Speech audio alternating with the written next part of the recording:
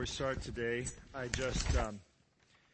I wanted to say thank you to all those of you who were able to go up and help in Paradise this last week, actually in Chico, helping provide meals for somewhere close to about 400 people, I think was the number. There were so many volunteers wanting to go and help that we actually had to turn folks away. Thank you. Thank you to those of you who were hoping to go and were not able to, and thank you to those who were actually able to go.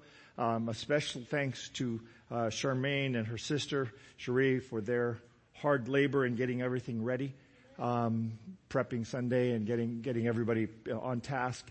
I think the greatest thing of all were the comments that were made to the folks who were there, and one of the things that I was told was that the people sitting around table, just getting an opportunity to sit across the table and share a meal with friends they hadn't seen and didn't know exactly where they were or what was happening, that they were saying to the folks who were there, you don't understand how important this is, how significant this is, for us to be able to just see each other and talk about this.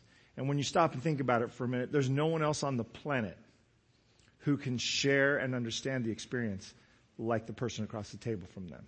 And so again, thank you for your help, for your involvement. And we will be looking forward to doing more.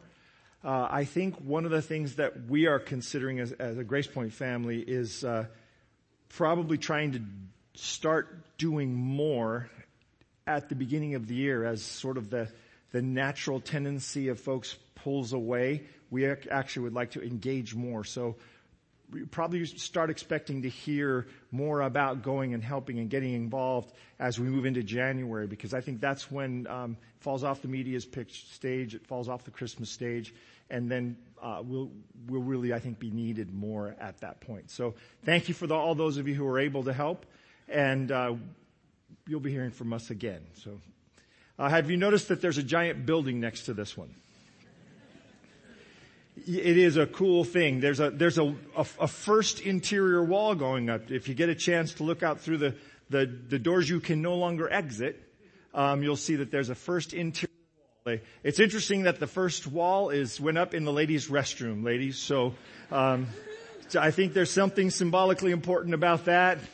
I don't know what it is yet, but I'll figure something out. It'll probably be the topic of a sermon someday.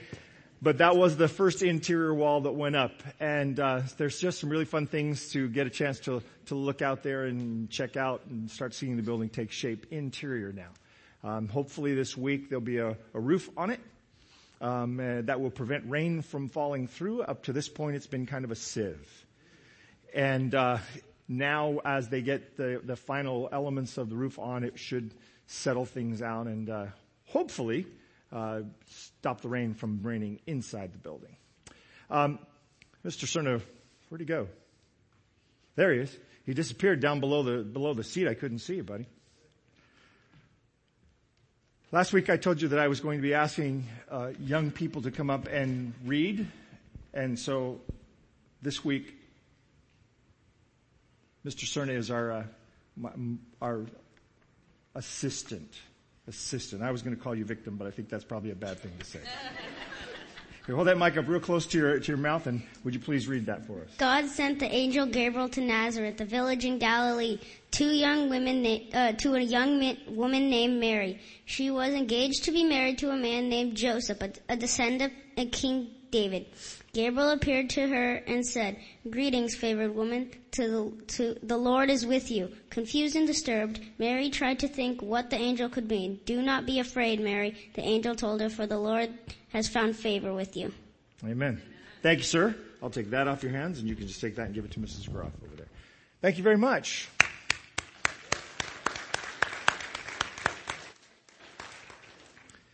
All through the season and maybe on into next year, we'll see. I would love to have children volunteering to start at the beginning of the service with our text. This morning we're looking into a moment in the life of the church and in the life of a simple young woman, probably from a pretty poor family, since most of Nazareth was pretty poor families, who absolutely alters the trajectory of not only her own life, but of the world in which we live. Let's pray. Father, I thank you for the grace and blessing of your presence with us today. Thank you so much for the music we heard, for the gifts that you have given in our church. Thank you for the young families and young people who have served you so ably this morning. I ask for your blessings on the words shared over the next few minutes. In Jesus' name, amen. So if you're looking for where you're going to find this story, Luke chapter 1, as Dr. Luke was trying to write his sort of biographical sketch of the life of Jesus, he gives us a little more information about what was going on. He gives us some background information about what happens with Mary. And he gives us things that not everybody is given. And so we get an opportunity with him to sort of peer into things. I keep wondering, who told him this story? Did he get this story from Mary herself? That would seem like the only eyewitness to this event was actually Mary. So we may be listening to a biographical sketch by the woman herself. One day in Nazareth, as she was going about her normal business. Now, Nazareth is a small town. It's a very small town. It sits in a little valley. And as I mentioned just briefly last week, many of the people living in Nazareth live inside the limestone caves with sort of a porch projecting out into the front of the building. And so just think of a building built on the front of a cave, but the cave is really where they spend most of their time. As this young woman in some place in that town or in that home, just going about the normal parts of her day, pretty excited right at the moment. She is about to be married. She's engaged, betrothed to a man in the village named Joseph. Now I know that there's a lot of church history and sort of imagined understanding that Joseph might have been an older man. There's nothing biblically that really lays that out for us. That's a church tradition that Joseph and Mary had never had any children of their own, but that in fact, any children that were brothers and sisters of Jesus had to have been of a former marriage. There's no description of that in Scripture. It's simply the church tradition that Mary was a perpetual virgin. And so I don't know that is necessarily true. If you read Matthew carefully, it seems to indicate that in fact she was not. That's enough said about that, but just to say to you, I don't think Joseph was an old guy. So if it's following first century tradition, she's probably early to mid-teens. It was actually considered a curse for a man not to betroth his daughter before she was what we would consider sort of middle high school age. So if your daughter got to be 15 or 16, it was a curse on you. It was a scourge on your family. How could you do such a thing? So typically a young girl in what we would think of as junior high or freshman year in high school, by extended circumstances, maybe as far as a sophomore, was already betrothed to be married. Betrothal took about a year. So they would set the two of them up and the man would go to prepare a place for her. There's a phrase in there you should remember. And that preparation would go on for about a year and he would make up usually in addition to his parents' house. So, I don't know, do you dig out a cave next door to the cave or do you just add another porch on the front of the cave? I don't know. But whatever the process, Joseph is going about the business of being ready for marriage. Now, guys, I don't know where your head was when you were thinking about getting married. When I was getting ready to get engaged to be married, I can remember the process I was going through. I had left college without a full call from a conference. So when I left college, there were 18 graduates from PUC and there were 5 calls in the Pacific Union.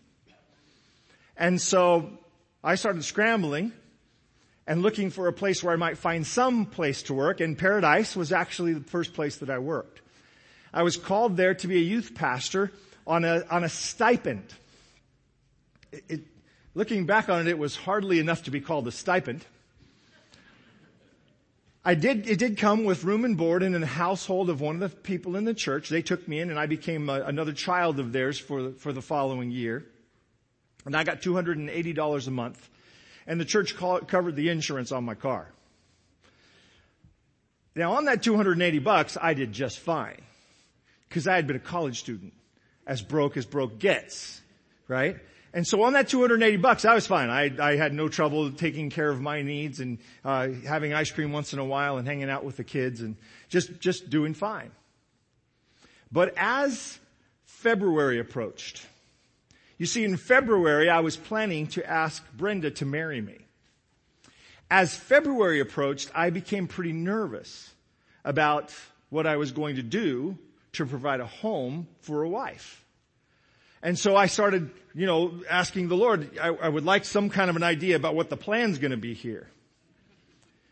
So about the end of January, I got a call from the conference president of Northern California, a man named Phil Follett. And Phil's voice across the phone, he said, the Northern California Conference would like to invite you to become a member of our ministerial staff and work for us as a youth pastor in our conference. Now, that was January. The next phrase out of his mouth was a little bit of a letdown because I was getting real excited, about to get a significant raise. In June. So now I'm thinking, okay, so I've got 6 more months of $280 a month. But now I had a start date. And so I did go forward and ask Brenda to marry me. And after some begging and pleading and weeping and gnashing of teeth, she said, okay.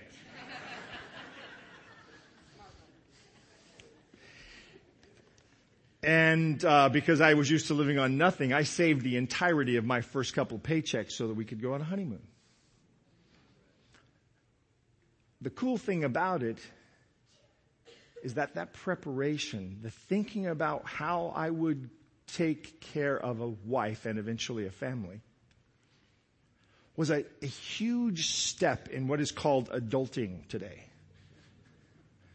For me, that was wait a second, don't involve someone else in your mess until you have figured out how to solve some of the issues. That's what betrothal was. The year of betrothal for Joseph was him preparing himself and preparing a place for Mary.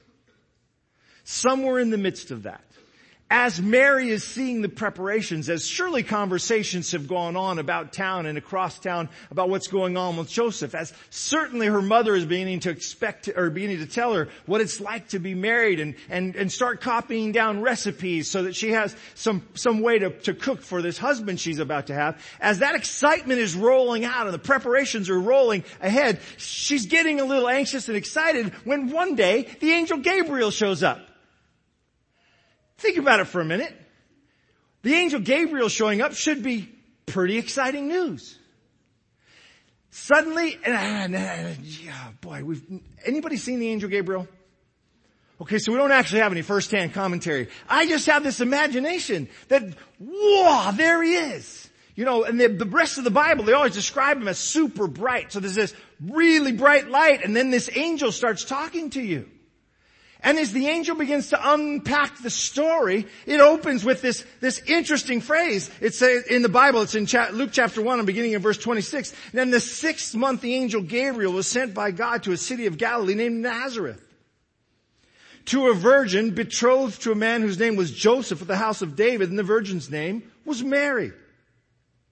And having come, the angel said to her, "Rejoice, highly favored one. The Lord is with you."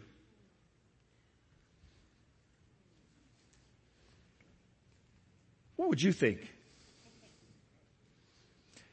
The angel shows up. Bright light. And he says, "Rejoice." Because angels have deep voices. "Rejoice, highly favored one." Echoing through the eternal heavens. Rejoice. You are favored by God. So far, so good?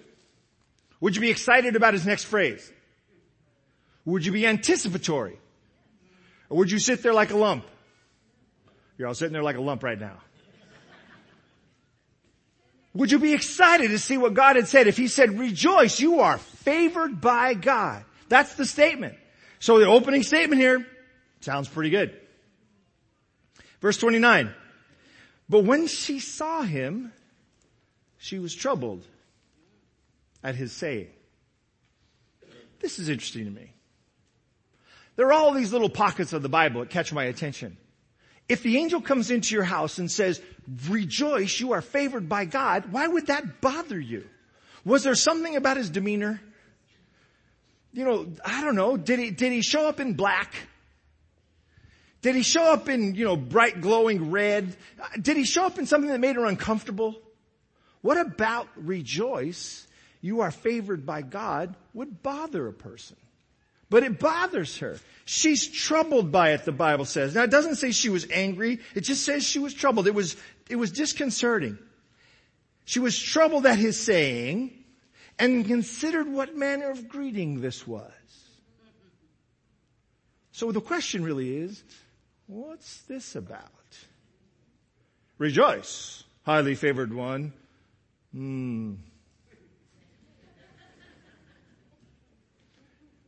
What's about to happen? She's probably read some of the stories in the Old Testament. Angel shows up.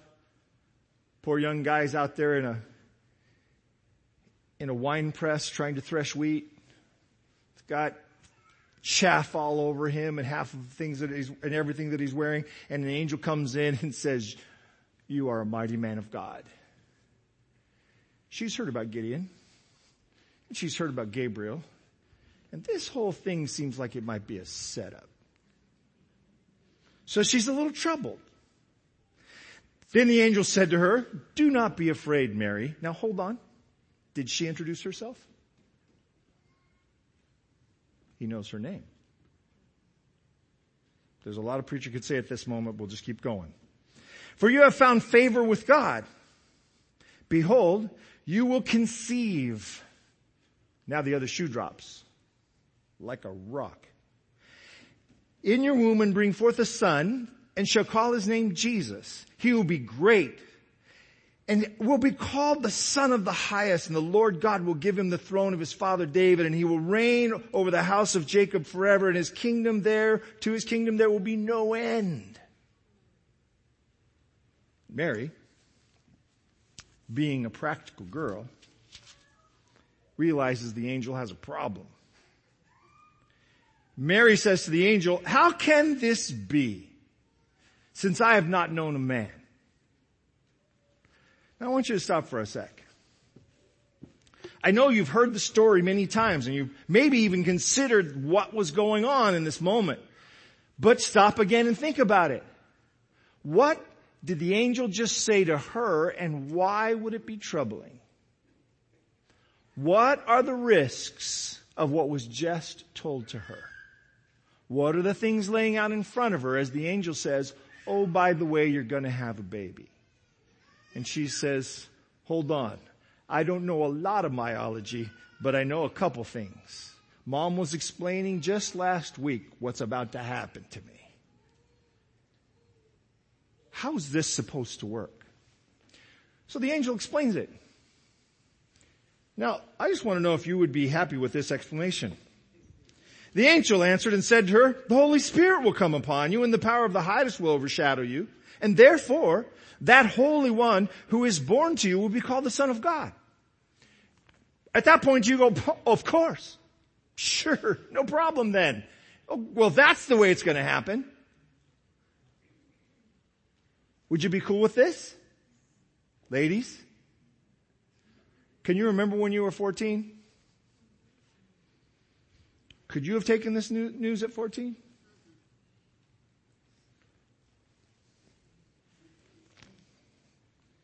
Lord, I am so grateful that I was not born a woman.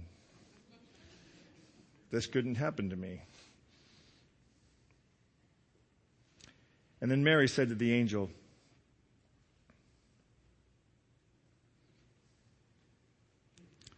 behold, the maidservant of the Lord. Let it be done to me as you've declared. Here's the phrase. Here's the moment.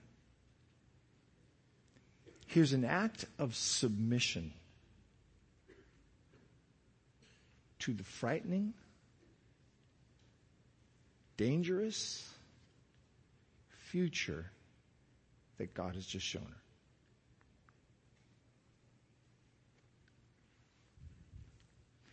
I am the Lord's servant. May everything you have said about me come true. It's a simple act. It's just a sentence. But it's massively different from that point to this one. This simple act of submission is going to create an explosion of changes. Think about what she's up against. Think about the things that are running through her mind right before she says this.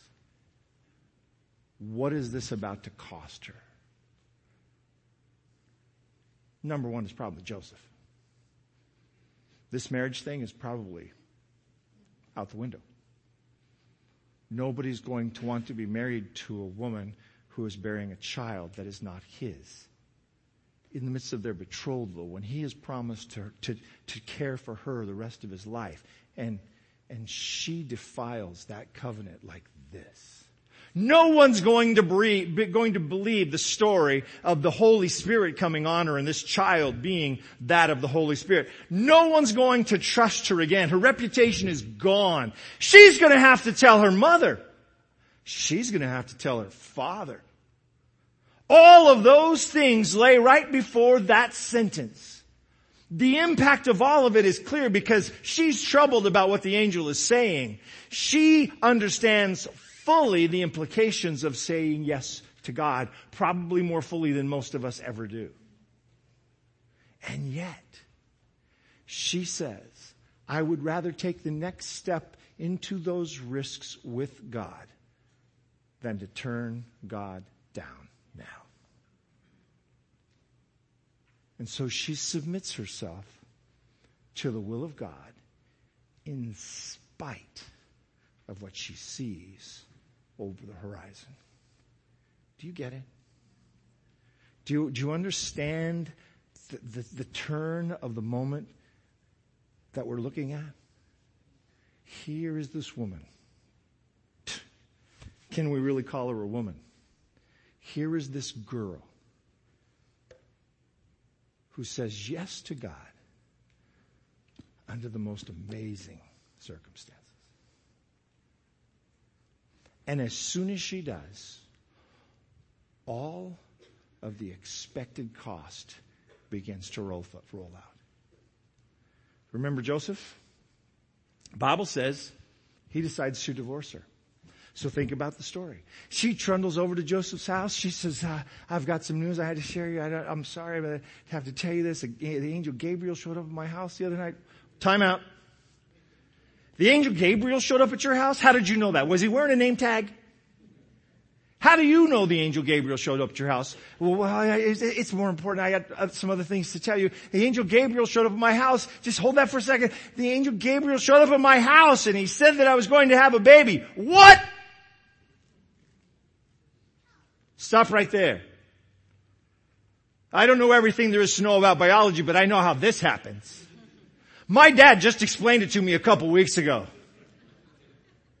And I'm telling you, he didn't say anything about the angel Gabriel getting involved.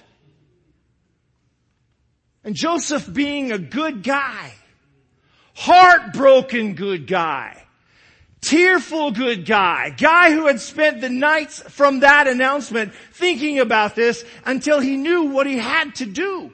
The whole town would know. Anybody who was in the Jewish community would know. This is a conservative camp up there around Israel and Galilee. This is where the people moved out of Jerusalem so that they could keep the rules and keep the laws of God more carefully. And he's living among those folks, and his girlfriend, his betrothed wife, his engaged wife, she's about to have a child. You know who they're going to think did this? And Joseph has only one way to clear his reputation and his name. He's got to find a way to relieve himself of this woman. And so the worst of her imagined consequences comes true. And Joseph decides, quietly, with just some words with the leader of the synagogue, some words with his father and her father, Joseph decides, this is over. It's sad. I liked her. She's a sweet girl. I had great expectations for our future, but I can't do this. Oh, there's another moment. There's another moment. God says, I told you were going to have to do this, Gabriel, so go talk to the boy. Joseph's quietly asleep one night. The lights come on. This glowing white being just like a light. I don't know, maybe he was purple and like a light. The Bible says like the sun when an angel shows up. Joseph opens his eyes and blinks into the light. And Gabriel says, it's okay, buddy. I got this. She's telling you the truth. I did go see her. And the child she's going to have is the Messiah. You'll call his name Jesus. It'll be okay. And he puts down his plan to set aside his girl and chooses instead to stand next to her as the scorn of the community falls on them both. Simple act of submission.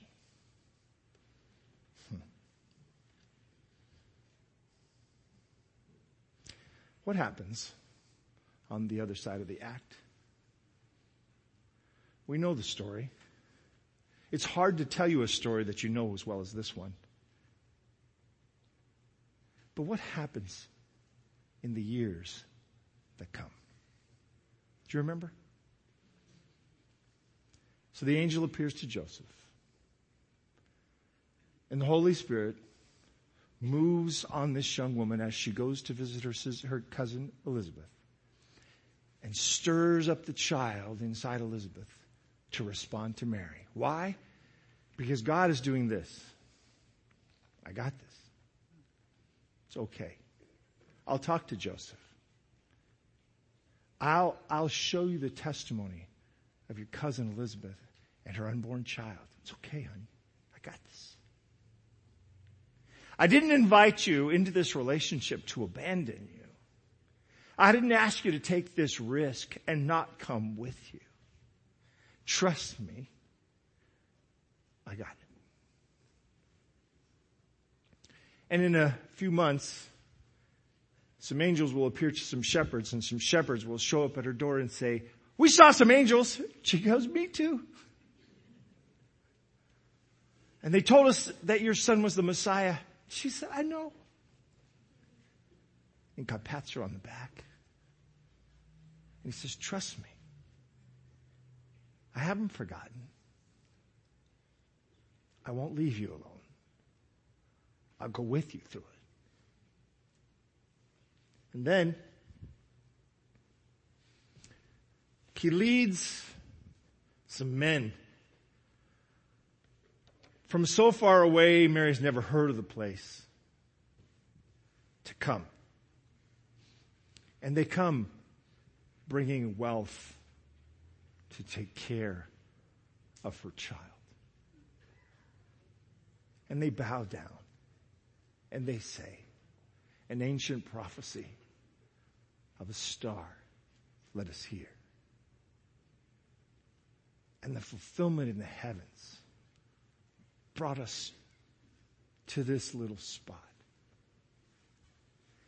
And the woman who grew up in a cave has a baby in a cave, and everything changes.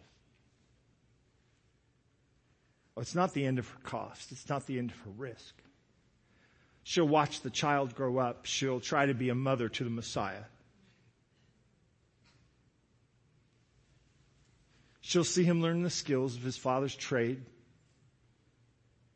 She'll introduce him to her children, one after another. And at about 30 years of age, she'll watch him die. She's maybe 45. A seasoned mother for the time. And she buries her son. And that night in Nazareth looms over the experience of the moment. And she thinks about Gabriel. And she thinks about him saying, you should rejoice. You're highly favored. And then a couple days pass. And the one who laid behind the stone comes back to life. And the reality of the Messiah that she's only read about and hoped for is clear. And she thinks about the angel Gabriel that night. And she says, I think now I'm beginning to understand.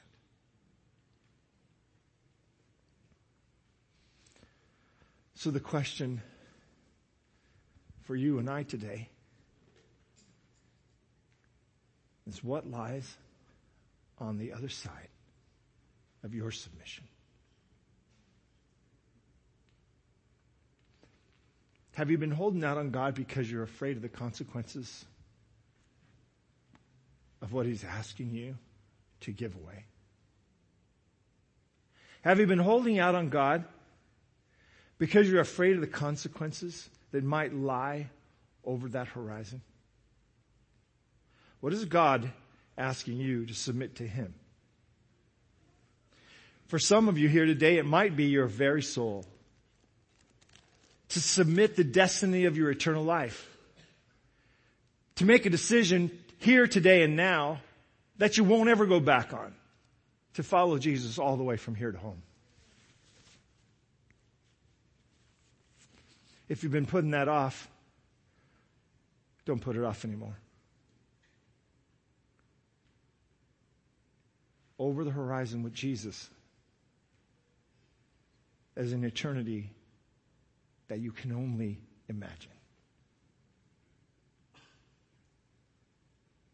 And a life lived from here to there that will be gloriously blessed and never alone.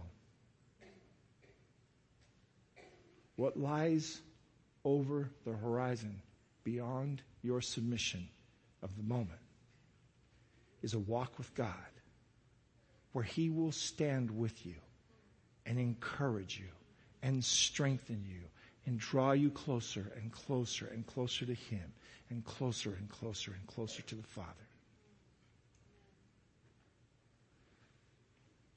So what lies beyond your decision, your submission to Him? Only He knows. But His call, His introduction, is all.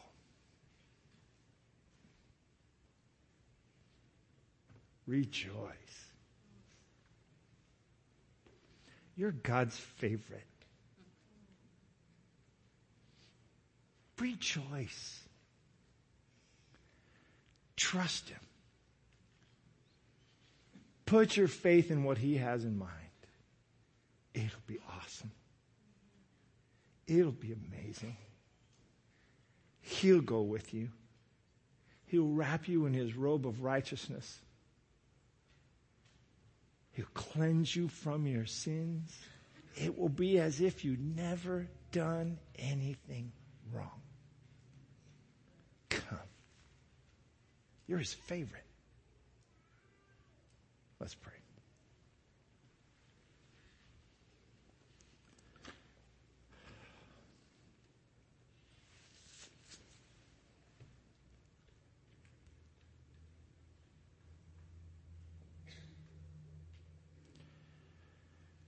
Father, we're always afraid.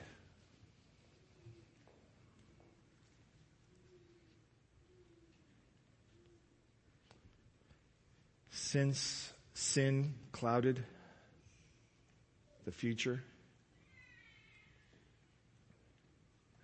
we found ourselves fearful of tomorrow.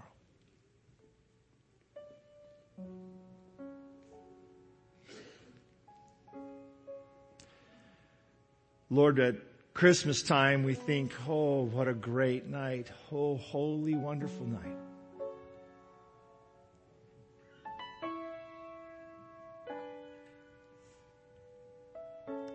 Today we want to thank you for a simple peasant girl, Nazareth,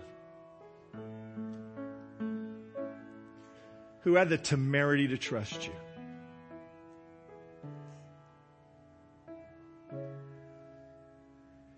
To cast her lot with you no matter what tomorrow held.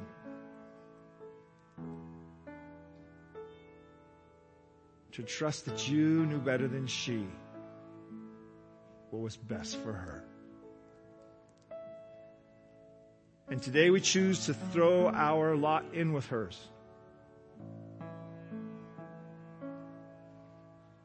We choose to trust you more than we trust ourselves.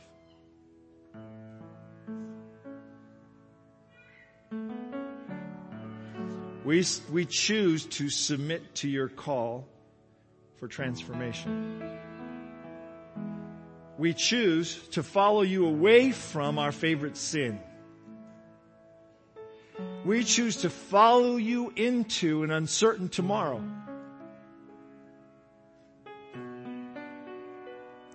We choose to trust you with the full knowledge of who we are.